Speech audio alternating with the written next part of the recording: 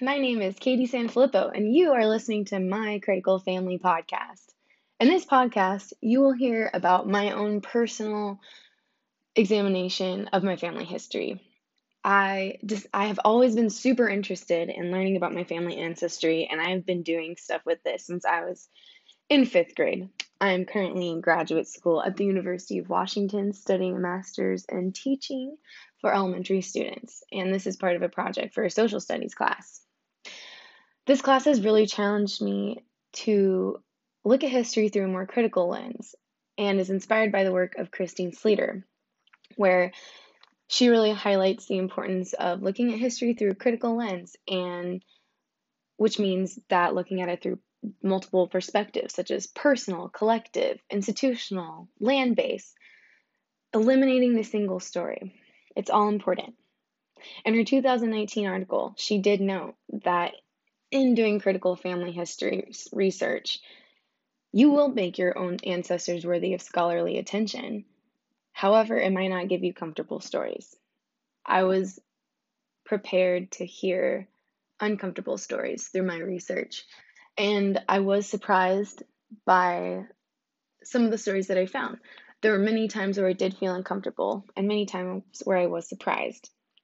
Overall, I'm really excited to learn about it, and I'm ready to dive in. In today's episode of my Critical Family podcast, I'm going to cover the topics of my grandfather's family history. My grandfather on my mom's side. I call him Pop. Throughout this podcast, you will most likely hear me call him Pop. His name is David Prince. He was born in Atlanta, Georgia in 1944. As a child and throughout his life, Pop had heard that he was of Cherokee descent. He didn't just hear, he knew it. He saw pictures of his great-grandmother in Cherokee tribal clothing. He heard stories about his family, and he even had a grandmother that had special conjuring powers that the medicine people of Cherokee Nation had. Now, his grandmother's name was Della Heron. Her maiden name is Lily Della Stevens, but he called her Nanny. Growing up, Pop loved his nanny so much. He spent a lot of time with her and just completely adored her.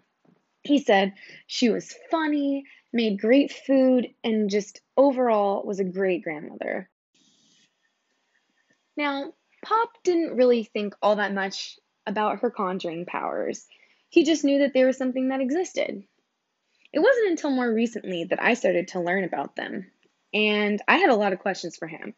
Luckily, I was able to interview him and ask him questions about what she could do, how she did it, and who she did it to.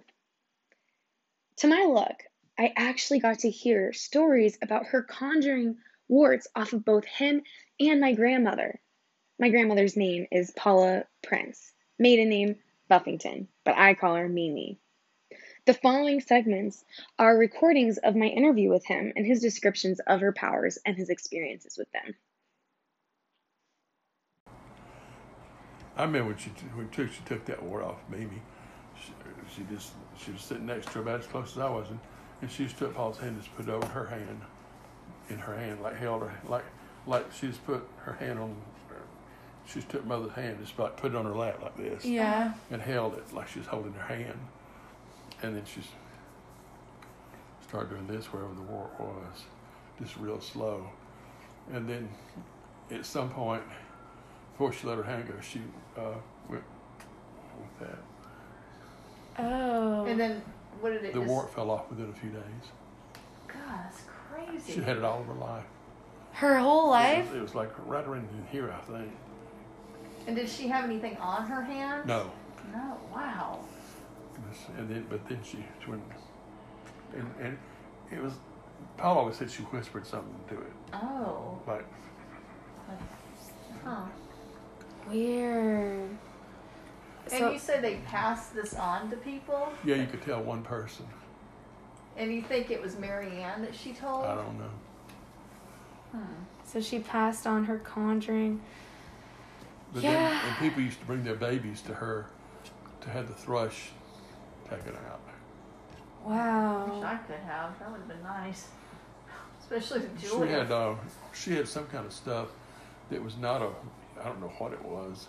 When I'd get sick, I had a sore throat, and it had a clove in it, and it was the color of vinegar, but it was thick. And it was in like an old medicine bottle.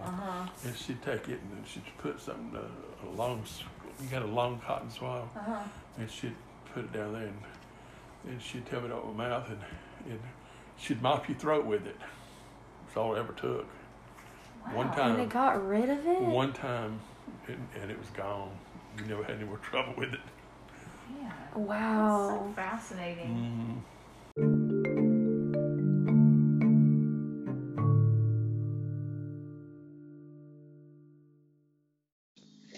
Here is one more recording of Pop actually recalling a memory that he had not thought of since he was a child, and that occurred to him after we did the interview. Luckily, I was there when he thought of it and was able to record it. Here it is. Okay.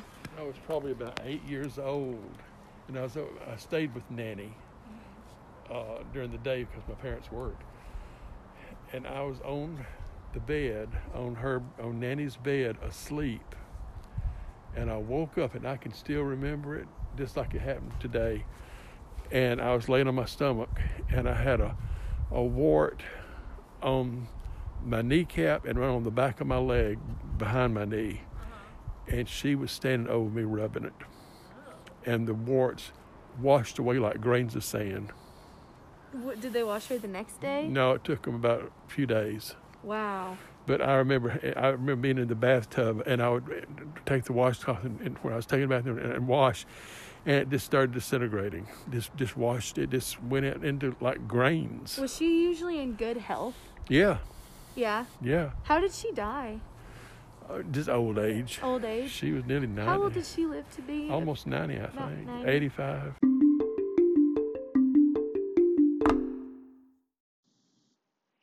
After hearing those stories from Pop, I was extremely interested in learning more about conjuring and Cherokee people.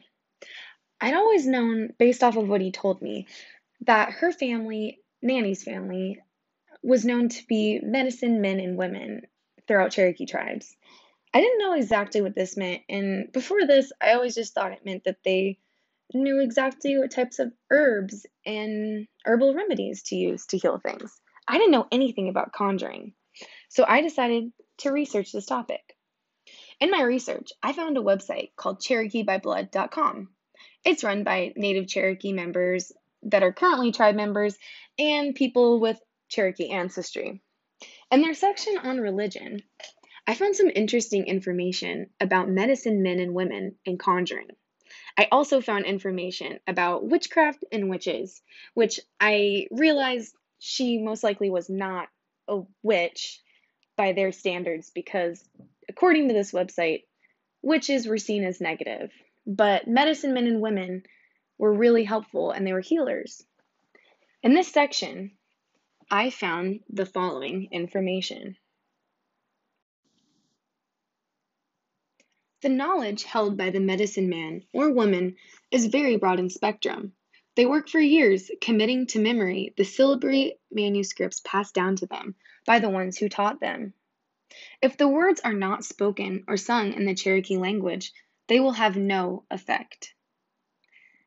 Until the words have been memorized, the medicine person will refer to his book.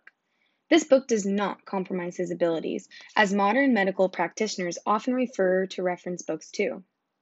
The writings in these books are strictly guarded, and anyone who is not in training is strictly forbidden to study or read the books. The words are usually accompanied by a physical procedure, such as the use of specially prepared tobacco or drink. Medicine people must be and must remain in perfect health for their powers to be at peak. Their breath and saliva contain powers of their life force and are used in their medicine. After I read this, it made me reflect and think about parts of the story where my grandpa included his nanny getting really close to the wart using her breath and saliva, as echoed in the Cherokee by Blood reading. It did state that their powers were through their blood and saliva. and it sounds eerily similar to what his nanny did.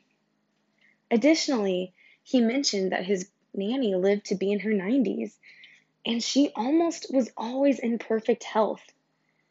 Also, reflecting back to the Cherokee by Blood article where they mentioned that medicine men and women had to stay in perfect health in order for their powers to be at peak. I find it amazing that she was able to keep herself in this perfect health throughout her life, and that she used it to harness these powers for good and not evil. It makes me proud to be one of her ancestors. Unfortunately, we never found out exactly who she passed her powers on to, and we never found out exactly where she got her powers from either. What we do know is that her mother's name was Tallulah Alice Stevens. She married into a family called the Newton family and married a man named John Newton. However, Lily Della Stevens was not John Newton's daughter. Through my research, I discovered that John Newton and Tallulah Alice Stevens married 3 years after Lily was born. Additionally, Lily has an older brother named Greenberry Benji Stevens, who's 2 years older than Lily. Before their mother married John Newton, we do not know where they lived or who they lived with. It is my assumption that their father must have been a native man from a Cherokee tribe. And when you look into the geography of it, it makes complete sense. They lived in a town located in what is now Pickens County, South Carolina. Up until recently, I had never even heard of Pickens County, South Carolina. I always thought that my family was just from Georgia, where I was born and where my mom was born and my mom's parents. My dad's from Wisconsin, but that's besides the point. Anyways, I did some research into Pickens County, and it turns out it used to be called the Pendleton District.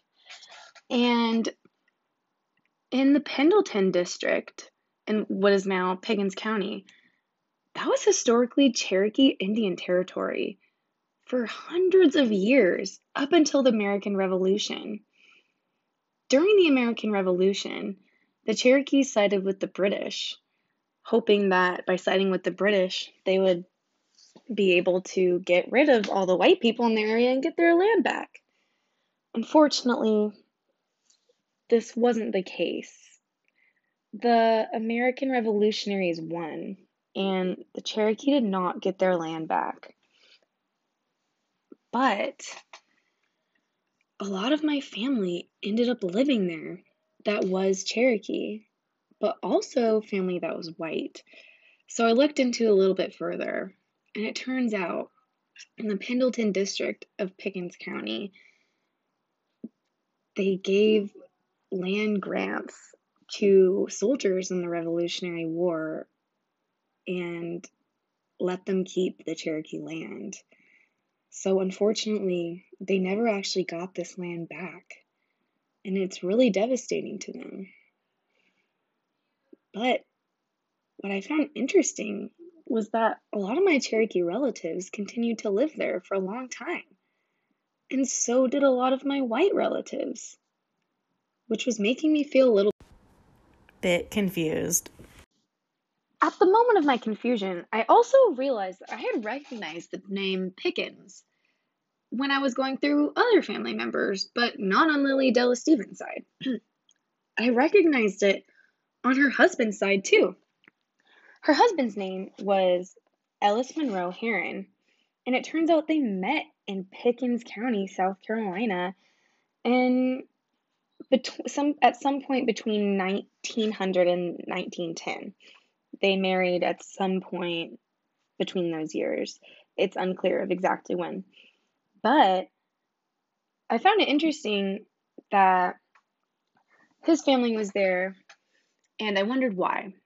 So I started to do a little bit more research on his family, and I was really surprised by what I found. It turns out that my great-great-grandfather, his name is Ellis Monroe Herron. Ellis Monroe Herron's father's name was Pinckney M. Herron. Pinckney Monroe Herron is my guess, but the census records, the handwriting is really unclear and it was a little bit tough to read. But I'm just gonna go ahead and go with that. Anyways, Pinckney Herron's mother, her name was Mary Martin. When I was tracing her genealogy through Ancestry.com using census records, other family trees, and other historical documents, such as stories or marriage records, wills, etc., I found out that Mary Martin's father was Joseph Nunnahy Martin. My jaw almost dropped when I read this name. I had no idea that there was Cherokee on both sides of that branch of family for my grandpa. He always thought that it was just his nanny that had Cherokee. But through this research, I discovered that Joseph Nunnahy Martin was also of Cherokee descent. The name Nunnahy really stuck out to me, and so I decided to look it up on nativelanguages.org. I found out that the name Nunnahy has an affiliation with the Cherokee tribe and has lots of alternate spellings. But the Nunnahy people were known as travelers, and they were actually a supernatural spirit race, which is friendly towards humans, particularly towards the Cherokee tribe. I was a little bit confused about how he got the name Nunnahy, but I never actually found the answer. Perhaps he was just a traveler. Perhaps he was a human warrior that liked to protect Cherokee people. I'm not exactly sure, but that was his name, and I confirmed it across over 10 sources, not just on Ancestry.com, but through written excerpts I found from family members that I had to request access to, and other stories that I just found by Googling him, which I was amazed at. I had no idea that we had such a strong connection with Cherokee Nation and Cherokee ancestry.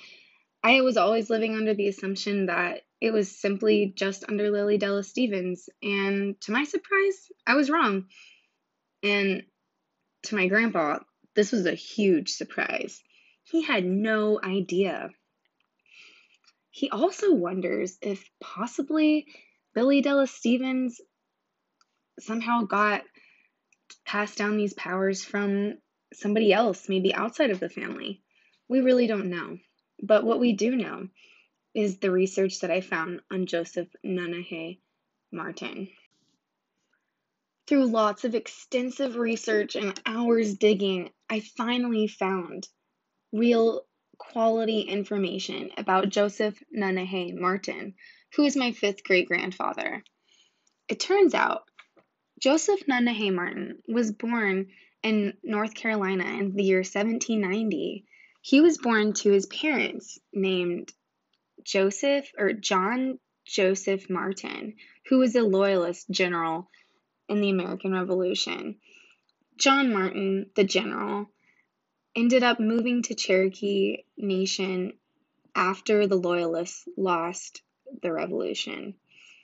During his time in the Revolutionary War, he became close with a woman named Mary Fowling Emory. She also goes by the name Susanna, which was her mother's name. Mary Fowling Emory was a full-blood Cherokee woman, and she grew up in Cherokee Nation, Tennessee, but spent a lot of time on the Tennessee-South Carolina border, kind of near where Pickens is, and it's assumed that that's where she and John Martin met. They lived together for a while and had 2 sons. Between the 2 sons, only Joseph had the title of Nunnahy, but his brother wrote an excerpt that is available on wikitree.com and a letter stating what the Nanahe people did to help the Cherokee tribe before their removal in 1838. It turns out that the Nanahe were a race of immortal spirit people, and they warned the Cherokee of impending danger and protected them in times of need. One of the most well-known stories about Nanahe tells how they helped the Cherokee before their removal in 1838, especially my own family. In 1838, the Cherokee were forced to leave their homeland and resettle in Oklahoma. In my story, the Nanahe came to our Cherokee village and told the people to pack up their belongings and to be prepared to leave in 7 days to come live with the Nanahe, for a great catastrophe was about to happen, worse than anything that had ever happened before to the Cherokee. After 7 days, the Nanahe returned for the Cherokee and led them to a large stone deep in the mountains. As the Cherokee watched, the stone rolled away, revealing an entrance into the mountain. Inside the mountain was the most beautiful place the Cherokee had ever seen, and many families rushed into the mountain without ever looking back. However, some people refused to enter and instead chose to stay outside and face whatever was about to happen to them. The people who remained outside were later forced to leave their homes and resettle in Oklahoma. The people who chose to live with the Nanahe escaped the fate of their fellow Cherokee. According to this story, many Cherokee people were saved because of the Nanahe. Now, I am unsure of exactly how Joseph Martin got the title of Nanahe, but I wonder if he helped lead his tribe to safety to ensure that they didn't have to walk the Trail of Tears, because upon further research, I discovered that most of my Cherokee ancestors were allowed to stay in their homeland. And I'm not sure why this is. I don't know if it's because they had white blood mixed with them since they were John Martin's children and they could pass as white people, but I also know he helped other tribal members in this area.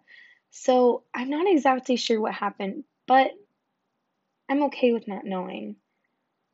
It makes me sad that he wasn't able to help more people, but I'm glad he was able to help some of them. Unfortunately, Joseph Nanahe Martin suffered a horrible death and drowned in the Chickamauga River in 1846. According to an Indian custom, he plunged himself in the river to cure smallpox, and this was written in the excerpt by his grandson named William. So it is confirmed that this is how. Both my grandpa and I were extremely saddened to hear about the fate of Joseph Nanahe Martin, and also just had a hard time really thinking about the history that the Cherokee Indians went through at this time. It was so emotional and devastating, and it's hard to process. So a lot of this work was really challenging and uncomfortable, as Christine Slater mentioned that it might be. However, we actually ended up finding more information and some really odd connections to another family member. However, the connection that I found between Joseph Nanahe Martin and another family member wasn't with another family member on my pop's side. It was with a family member on my grandmother's side. My Mimi's great, great, great grandfather, Ezekiel Buffington.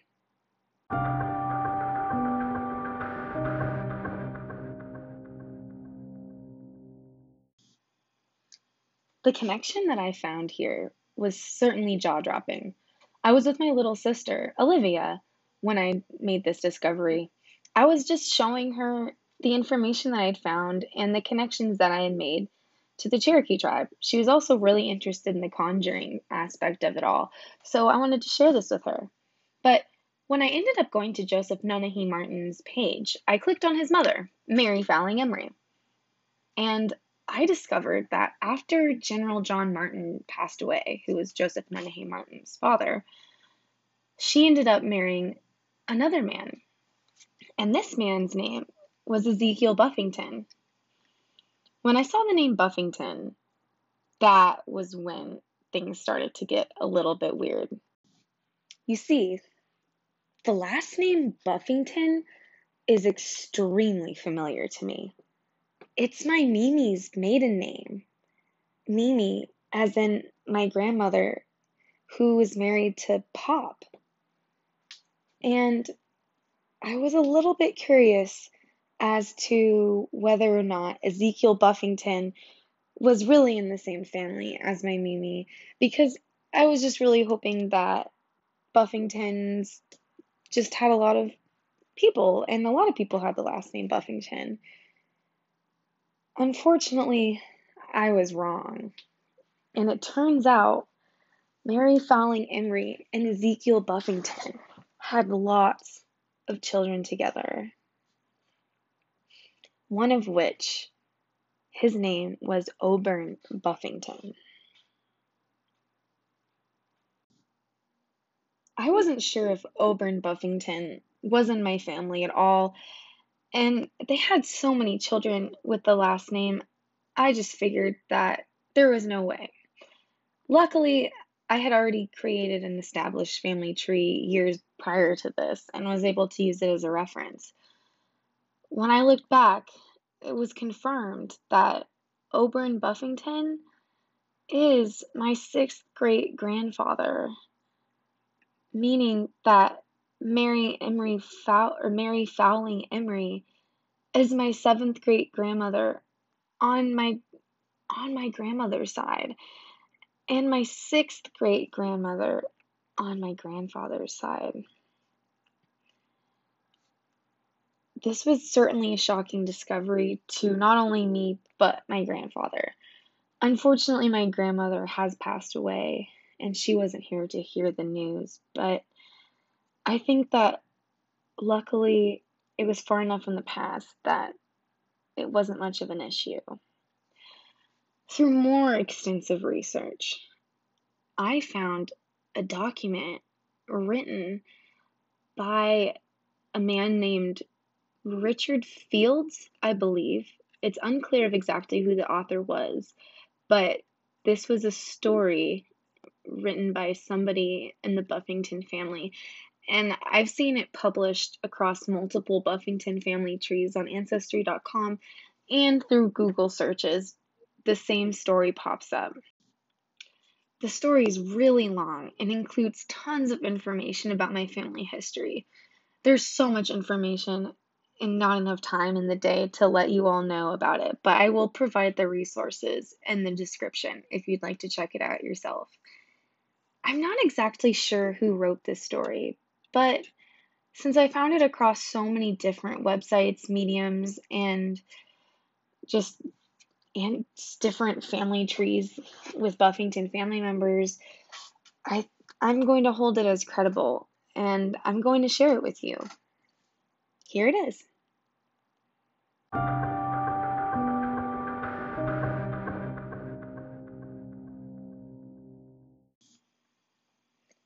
The Buffingtons came from Quaker families from Pennsylvania and moved to South Carolina by 1754.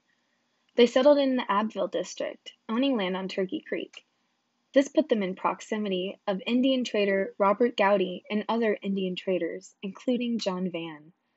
They went into business with Vann, then the Dews family of the Abbeville district. Around 1760, Ezekiel Buffington married a white woman and worked on his father's farm in the Abbeville district. 7 years later, he gave up farming and joined his uncle in the Indian trade.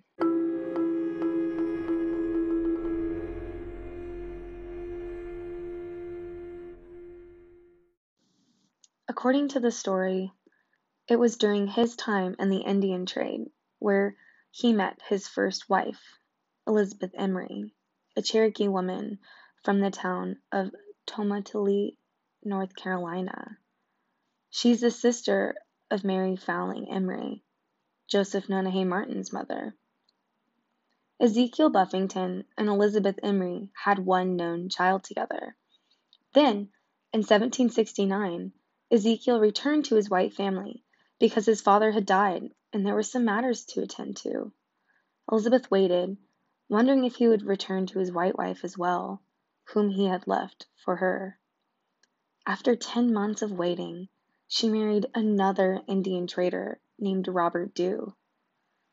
Shortly after, Ezekiel Buffington returned and was none too happy to find his business associate had taken his wife. So he married Elizabeth's sister, the widow, Mary Emery Fowling Martin. With Mary, he had over 6 children born across North Carolina and Upper Georgia. The story of Ezekiel continues during his Revolutionary War service. Like many of the men who married into the Cherokee, there's no record of his service in the Revolution. He spent time in the as a backcountry loyalist who tried to remain hidden and neutral as much as possible among the tribe. By 1781, he had left the Cherokee and was unaccounted for. In the late 1780s, he showed back up with his uncle in the Pendleton district, also known as Pickens County, South Carolina. Land lost by the Cherokee as a result of the Revolution in the Pendleton district was given to soldiers in the form of grants. In Pendleton district, Pickens County was part of the land lost. According to the roster, members of the Martin family were granted 270 acres of land, and Ezekiel Buffington was also granted an unknown amount of land in the Pendleton district of South Carolina. His son Oberon Buffington lived close to him and also had land. It's unclear of whether or not they lived together, but according to the census, they lived in close proximity. All of this information was made available in the 1800 census record of America. A few years prior to that, Oberon Buffington married Maisley Beasley and had one son with her in 1798. His name was also Ezekiel Buffington. He might have had more children with her, but I've had a little bit of a hard time locating their exact names, and I'm only referring to my direct line of ancestors. Shortly after Oberon and Maisley Buffington had their first son, and possibly only son, Oberon's grandfather, also named Ezekiel Buffington, purchased 575 acres of land from James Hunt Cunningham of Jackson County, Georgia, on December 11, 1799. This land was for the Buffington family to live. So that was grandfather Ezekiel, his son Ezekiel, and then Ezekiel's son Oberon. So 3 generations of family. By 1805, all of the Buffingtons had moved to Georgia, including all the Cherokee Buffington families, which had already started to locate there. About 18 years later, Ezekiel Buffington, Oberon's father, died in Jackson County. Mary Buffington, his sister, sold her share of the estate back to her father and gave it to her Cherokee half-siblings for $300. She wanted to return land, even though it wasn't the land that they previously lived on, back to her Cherokee ancestors. Well, they were her siblings, but I'm just making the assumption that she was doing the right thing here and gave them some land back. However, this really caused some turmoil with her brother Oberon, who did not want the Cherokee siblings to receive anything, and he contested this appointment, prevailed in court. Reading this statement, in the story really confused me because I was under the impression that Oberon was Mary Fowling Emery's son. Mary Fowling Emery and Ezekiel Buffington's son. Reading the story, I'm not exactly sure if she really was his mother or if he had another mother.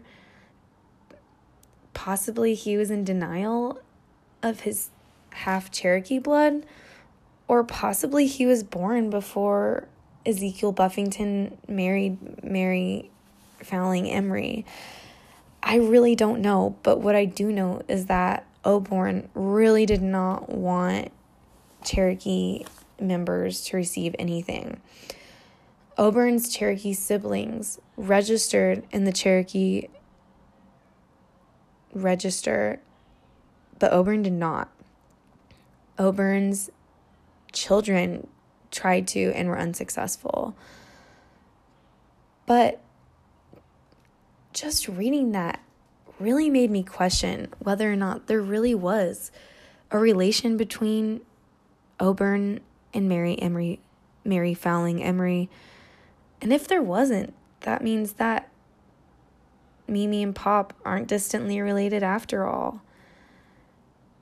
But what I do know is that I probably won't really find out the truth.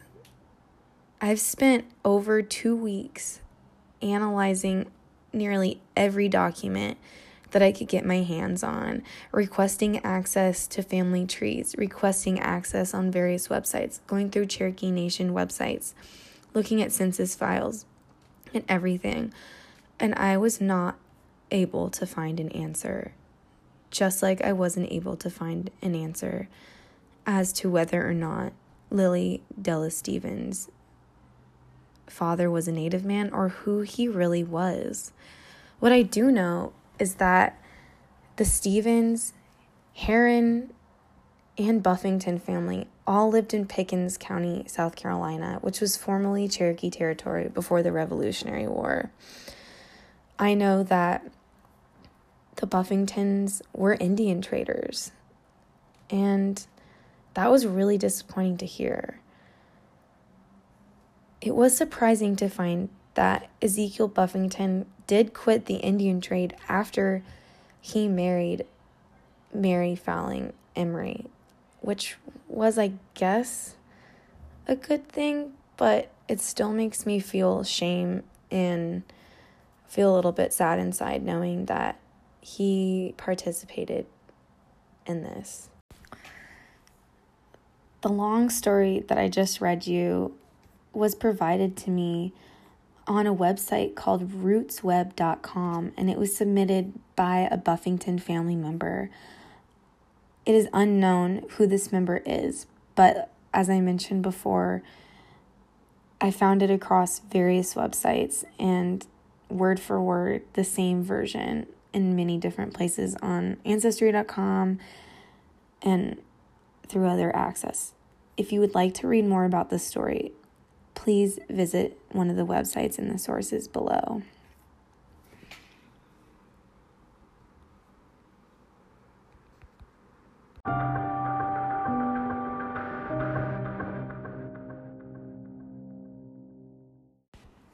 Overall, in doing this critical research on my family history, I learned so much information, and I discovered some really awesome information that was exciting to hear, but also some information that made me uncomfortable and disappointed in my family history. As a white woman, I have to understand the implications that this might have historically, and it's important for me to recognize my positionality moving forward as an educator. In the future, I'm going to take everything that I learned from this project and really use it to shape the way that I teach tribal studies to my future students during social studies class. I want to teach it from a more critical lens, and I really hope to share more of the perspectives of Native Americans and include their narrative and really get involved with the tribal community. I think I plan on reaching out to tribal community leaders at the beginning of the school year, probably every year, and setting up field trips for my children and students to learn from them and get to know real perspectives of history and not just from the single story of a white man. It's really important to me that my future students learn to look at history through a critical lens and really ask questions. Think about how the social groups interacted with each other. What was really going on at the time? We will be taking field trips. We'll be doing interactive activities. And I'm going to be doing my best that I can to support them. And just by simply knowing this knowledge, it really just changes the way that I think I'm going to teach history in the future and the way that I'm going to interact with tribal studies. Learning about my ancestry and involvement in Cherokee Nation has made me more interested in learning about Cherokee culture and learning more about the little details of it. I want to learn more about Pickens County. I want to learn more about the Nunnehay. I want to learn about the relationship between white people and Cherokee people in the South now. That's information I didn't get to in this podcast and didn't get to research enough. And to bring the past to the present, that's one thing that I want to do. After I submit this podcast, I'm going to be continuing my research and hopefully learning a lot more about what it means to have this background in my family. What I do know now is that currently in 2020, a lot is going on. A lot of social justice issues are finally really becoming more well known and widely protested in America. I want to get more involved in this, which I already have, but I want to get more involved in this and learn even more about it and continue my studies. I'm more motivated to include social justice issues now than ever, and I always have been, but now I'm even more certain of it.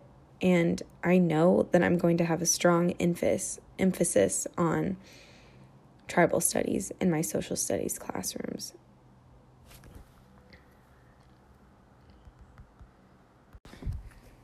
In a podcast called We Aren't Who We Think We Are, told by Leah Donnella, an NPR podcast, she went into her critical family research, thinking that she was going to uncover a happy love story. But it turns out she really uncovered a lot of information that she was both excited and disappointed to hear about. And similarly to Donnella, I unfortunately uncovered many painful aspects of my family history. I discovered that ancestors on both my grandmother and grandfather's side, most likely, were Indian traders in Cherokee Nation. One of the painful things that I discovered was that Oburn did not want to share this land with his Cherokee siblings.